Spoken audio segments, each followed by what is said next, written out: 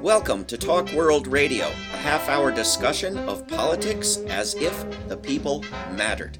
I'm David Swanson. This week on Talk World Radio, the U.S. colony of Guam. Our guest, Chris Gilardi, is a New York City-based journalist. His work appears in The Nation, The Intercept, and The Appeal, among other publications. His recent article in The Nation is called Guam, Resisting Empire at the, quote, tip of the spear. Chris Gilardi, welcome to Talk World Radio. Thank you so much for having me. Good to be here. Thanks for coming on. Thanks for writing all the articles you've been writing. Can you catch people up who haven't been paying attention, just a brief background on the United States and Guam? How did we get to this point? Sure, yeah. So I guess an abridged history is we obtained Guam in 1898 during the Spanish-American War when we were kind of just taking over this waning Spanish Empire's territories. We took Guam, the Philippines, and Puerto Rico. And then for 40 years up until World War II, there was a naval administration on Guam. So it was just kind of like a de facto U.S. territory that the Navy oversaw. And then Japan overtook Guam for a few years during World War II. And then after that, the U.S. took Guam back. And it's been a quote-unquote unincorporated territory ever since, which just means colony. So the Constitution doesn't fully apply on Guam like it does on U.S. states, and the U.S. kind of uses it as more or less like a military outpost because it's in a very strategic location about 2/3 of the way into the Pacific, so it's pretty close to Korea, Japan, China, and all that, so it's acted as a strategic military outpost ever since, and now there's a naval base and an Air Force base and a lot of key military positions in Guam. In fact, didn't Japan take over Guam on December 7th, 1941, along with numerous other islands and nations on a day that we refer to as Pearl Harbor Day, as if that were the one and only place that was attacked? Yeah, it is.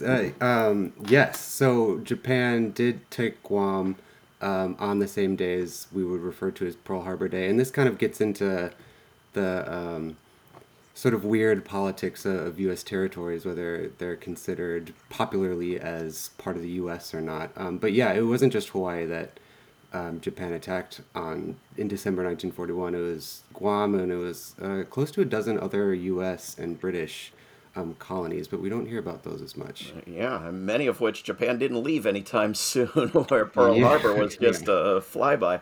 And so then in 1944, the U.S. military takes back Guam and takes a good bit of the land of the island, right? Yeah, so I guess an important note is the Japanese occupation of Guam, which was 3 years, and they also held the Northern Mariana Islands, which is another U.S. territory along the same archipelago for about that time. Is a it's the indigenous peoples one of the darkest times in their history, even though the U.S. Naval administrations before that were very colonial and very, bad and rife with civil rights abuses. It was pretty horrific, the Japanese occupation. A lot like beheadings and forced labor and all of that. So even though the U.S., the program was extremely colonial and bad before the Japanese, when the U.S. retook Guam in 1944, they're kind of welcomed with open arms as liberators, one would say. And so after that, the U.S. kind of took back much of Guam's land. And since then, the DoD has owned between half and a third of Guam's land to use for these military bases. And a lot of that has resulted in family lands, family farms, family ranches being taken away from the indigenous people who are known as the Chamorros. So the DoD has held much of Guam just for military purposes since World War II. And you noted in your article in The Nation, Chris Gilardi, that the U.S. military at some points has given some of this land to the U.S. Fish and Wildlife Service rather than giving it to the people who own the land. Yeah, that's kind of a theme. So as the U.S. has hasn't really consolidated its military capabilities on Guam, but it's consolidated the areas which it needs specifically for bases. But instead of giving the land back to the indigenous residents of Guam or to the Guam government or something, it's either held it. So there's a lot of DoD land on Guam that is been just kind of like empty, and the DoD isn't using it all, which is part of the way that the DoD can do this military buildup that I think we're going to talk about in a second. But if they don't keep it themselves, they've given it to other federal agencies like the U.S. Fish and Wildlife Service, which keeps some of the land, again, like land that was pre World War II owned by the indigenous people, but now they don't have access to it except for, when it's like a public park during certain times of day. Yeah. What's the extent of the military buildup, and in recent years with the pivot to Asia and the hostility toward China, what is the new buildup of the U.S. military on Guam? So the buildup on Guam has been in the works for a very long time. We can you can trace it back to when in the 90s the military decided to shut down Futenma Marine Air Base in Okinawa, which is still ongoing. That's a whole project that's been decades in the making. But the whole kind of impetus for this big military buildup going on Guam is to relocate some Marines from Okinawa to Guam. So Guam would then have an Air Force presence, a Navy presence, a small Army presence, and a whole Marine base. And so this is again like the military bureaucracy is so slow. So it's been in the works for a few decades. But the goal is to bring about 5,000 Marines to 5,000 new Marines to Guam, and for that they'll need new barracks. They'll need this big live fire training range in the north, which is resulting in the destruction of a lot of the native forests. They're creating a new aircraft berthing station, like an aircraft carrier berthing station at the naval base, which will destroy a lot of coral reefs, and a few other smaller facilities that I'm not really thinking of right now. Yeah, so it's this big military buildup. The stated impetus is to relocate Marines from Okinawa to Guam, but it's also very clearly like a China-facing buildup to get Marines onto Guam and to beef up this like tip of the spear, which is what the nickname for Guam is for the military. And so part of this is the build up and escalation from the U.S. in the Pacific, but some bit of it, as you mentioned, is in part the result, I think, of the resistance of the people of Okinawa Hmm. and the choice to send some of the troops from Okinawa somewhere else, Hmm. and the thinking that they could be imposed on Guam without the same level of resistance, right? Yeah, yeah. And so a lot of this stems from the very inspiring resistance that's been taking place on Okinawa since, I mean, for forever, but in a movement level since the 90s. But it's all kind of just like to use the term relocation, which is what the military loves to use, is a little bit of a misnomer. One, because when like enclosing the Futenma Marine Air Base in Okinawa, they're building a new Marine Air Base in Okinawa called Hinoko, and they're also yeah, trying to like say that they're relocating these marine capabilities to Guam, but net it's a bit of a like a build up, like there will be more military capabilities in this region facing China, yeah, from this relocation. Including, yeah, ongoing major presence in Okinawa, but Yeah. also the Northern Marianas and Micronesia and Marshall Hmm. Islands and Palau. I mean, it's across the whole, any bit of land that hasn't gone underwater yet, right? Yeah, and this is kind of like the latest development I think we're seeing. Like the base kind of shifting in Okinawa has been in the works for decades. This Guam buildup has been in the works for about 20 years. Like you said, they're also hoping to create a new Air Force kind of diversion base, like a secondary base in the Northern Mariana Islands on the same archipelago as Guam. They're also hoping to, this isn't finalized yet, but hoping to use an island, like an island that was only recently uninhabited in the Northern Marianas for a bombing range, just to like use the entire island as a bombing range. So that stuff has kind of been in the works for a few years. But yeah, now recently you're starting to see, like in the Federated States of Micronesia, which is a multi-island nation, pretty in the region, pretty close by. The U.S. military has, there's not many details on this yet, but they're planning to build a new base. The outgoing president of the Republic of Palau, which is another Micronesian island nation, asked a year ago for a new military base there, which is like the closest set of islands in Micronesia to like Taiwan and China. So that might be in the works. There's some rumblings among Democratic lawmakers in Congress about taking that ask more seriously and doing a buildup on Palau. And there's also some facilities already in the Marshall Islands.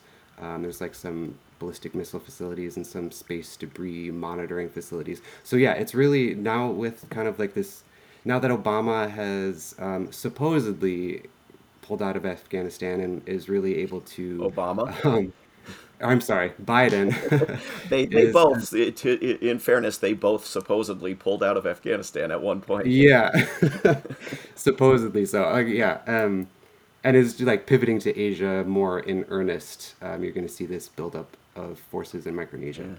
Yeah. But these proposals to turn whole little islands into bombing ranges have been opposed even by big environmental groups that ordinarily won't say a word against militarism and its environmental impact. But I guess the plans are still moving ahead. Yeah, and I find it interesting. This is something I'm hoping to do a little bit more reporting on.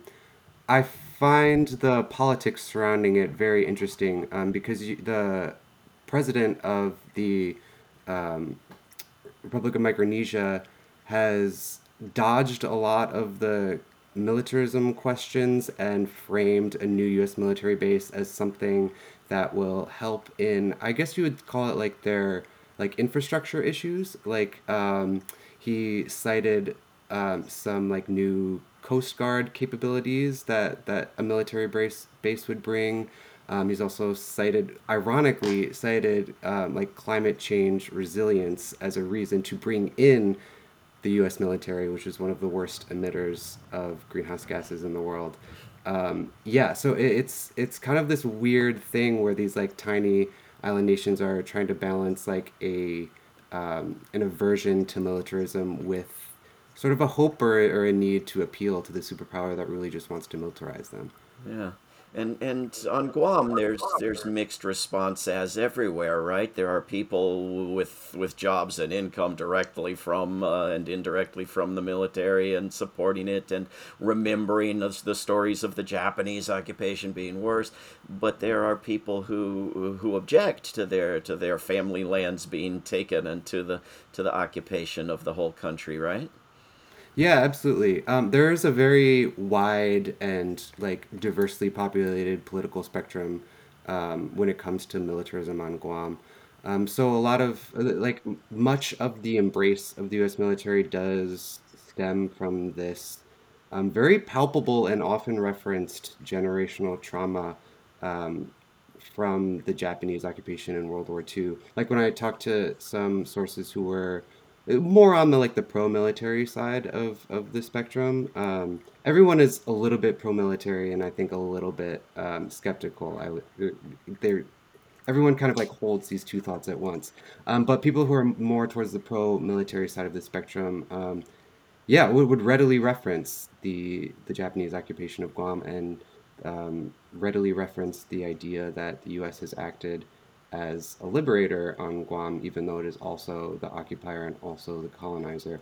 And yeah, like you said, the like once the military kind of gets embedded in a small place like this, it pretty much dominates the economy.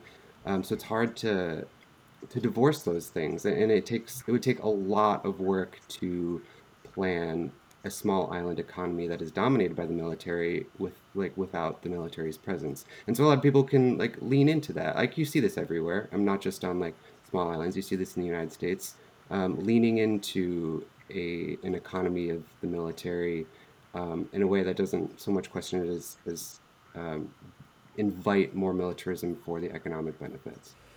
And there are also environmental consequences, right, of all of these bases and all of their pollution, and presumably, as everywhere else, they hold themselves above accountability and the rule of law in terms of what they do to the environment.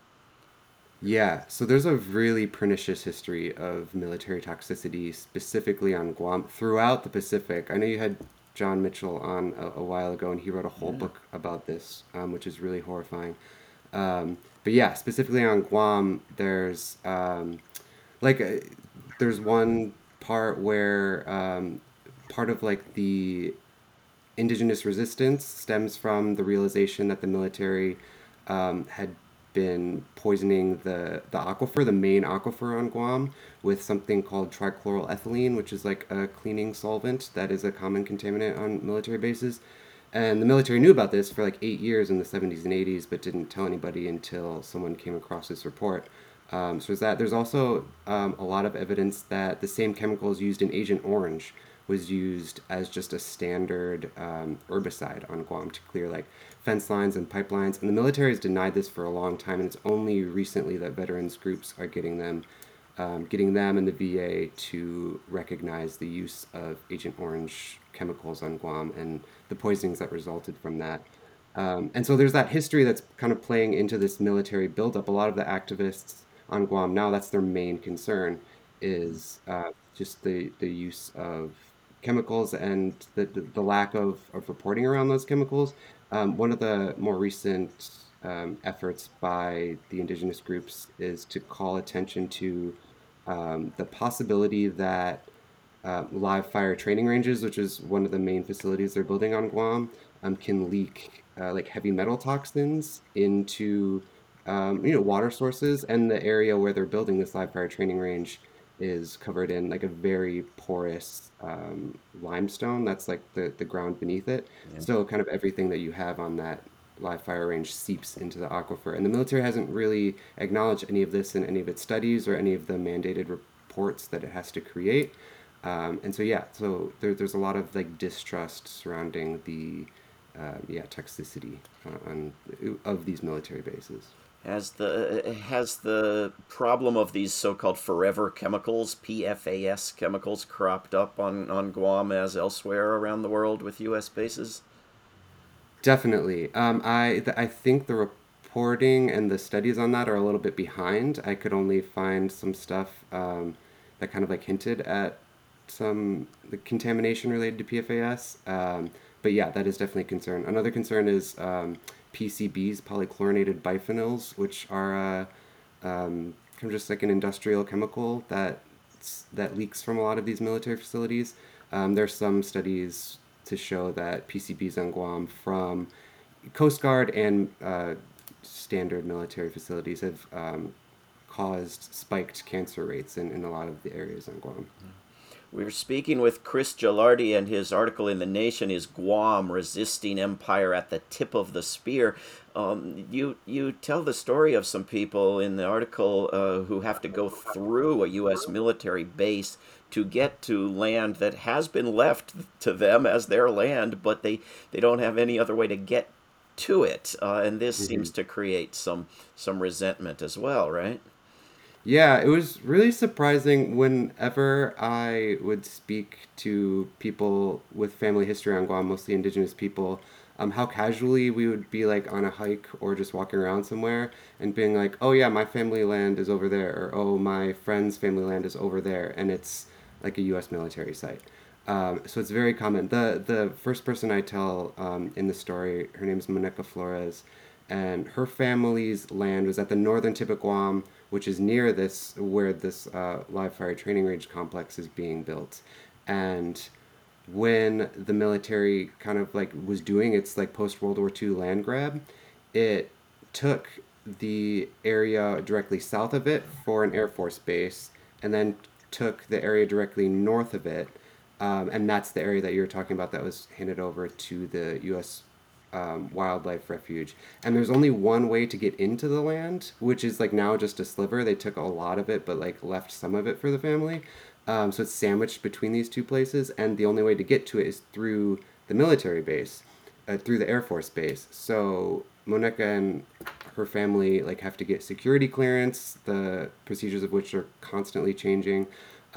They have to like if they want to bring friends onto the land, they have to get them cleared through security, and it's just like a pretty typical occupation scene, like where you have to go through a militarized gate to get into your family land. It's really it's Palestine reminiscent. I was going to say it's like living in Palestine. And so, what is the state of the resistance organizing activism on Guam, and what at least some partial successes they've had? I think. Definitely. So when the military published its first big study or report of the plans for these new military facilities back in 2009, it sparked a very big mobilization among certain indigenous groups.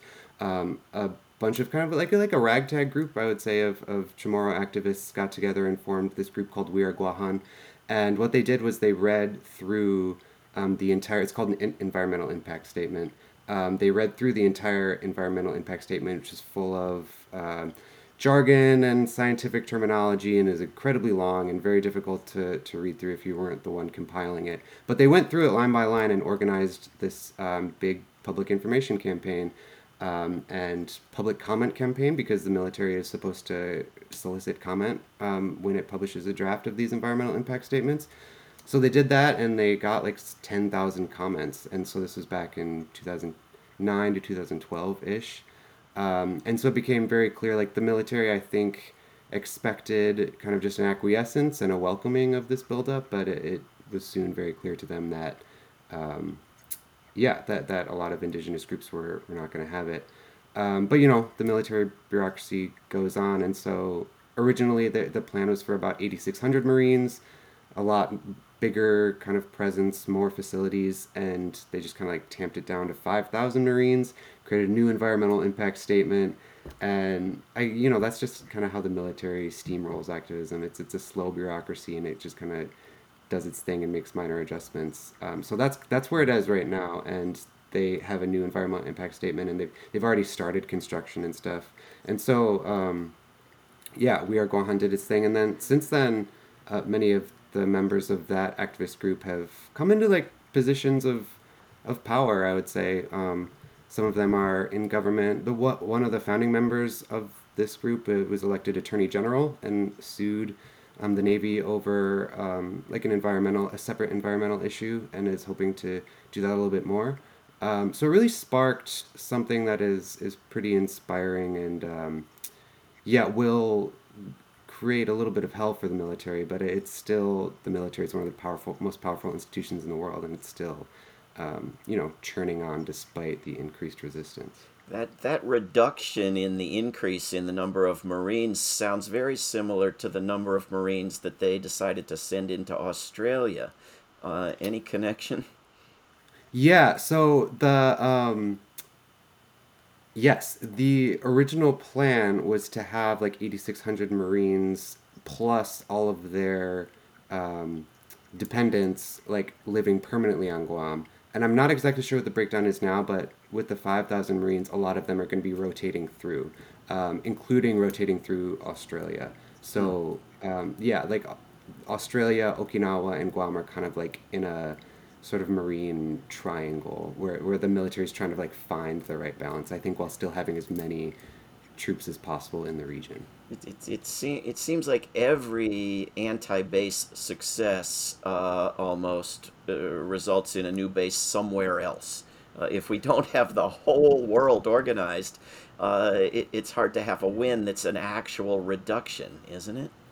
Yes, that's a great point. And I think this is like a conversation point I've had so many times since the piece was published that, it's hard to kind of balance. It's hard to create solidarity when it can be like a zero-sum game. Like if you succeed in expelling the like troops from Okinawa and they go immediately to Guam, then it's kind of like it's creating kind of, I think, a fight between activists in certain places. And so yeah, and I think that's something that it's definitely something that activists have been addressing over the past few years and trying to create like cross cultural coalitions. And so I know like activists on Guam and the Northern Marianas have been talking to Okinawan activists a lot. They've all been talking to Micronesian activists a lot, and I would think that there's kind of like some effort for a united solidarity to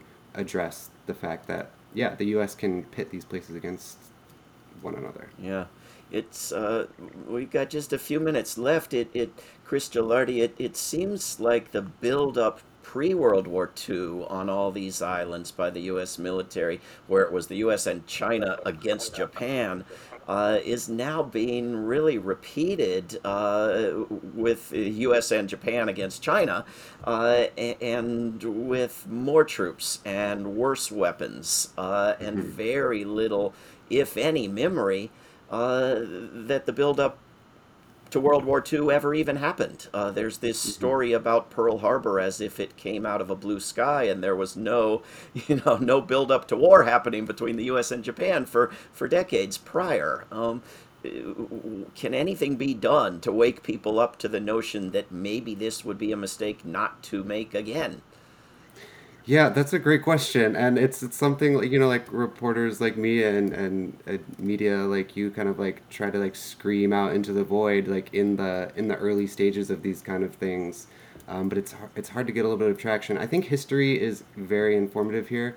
Um, I'm focusing on Micronesia right now, so I'll use that as an example. Like in the Marshall Islands, where there's a base right now, and in the region where there's this like pretty imminent buildup of China-facing forces, like it was devastated in like the 50s and 60s by U.S. nuclear tests. Um, and a lot of these islands were devastated during World War II, during these like wars between two empires. And so the destruction is already like we don't. It's not like the pre-World War II buildup where there wasn't. It was kind of like a new phenomenon. We know what happens when empires go to war, and we know what happens when there are these big unquestioned buildups, and it involves destruction, it involves death, it involves environmental destruction. And that's happening right now in the midst of climate change, where these islands are incredibly vulnerable. So yeah, I think as much as we can point to history and be like, this has happened before and it probably shouldn't happen again, the more successful I think that kind of messaging can be. I am confident you are right, and I highly recommend people read this article from The Nation magazine called Guam, Resisting Empire at the Tip of the Spear. We've been speaking with the author Chris Gilardi, who is a New York City-based journalist. His work is in The Nation, The Intercept, The Appeal, and other publications. Go and check those out. Chris Gilardi, thank you very, very much for coming on Talk World Radio. Thank you so much for having me. It was great. This is Talk World Radio. I'm David Swanson. Take action at rootsaction.org. Help end war at worldbeyondwar.org. Read or listen to today's Peace Almanac entry at peacealmanac.org. All past shows can be heard at talkworldradio.org. Talk World Radio is produced in Charlottesville, Virginia, and syndicated by Pacifica Network. There is no way to peace. Peace is the way.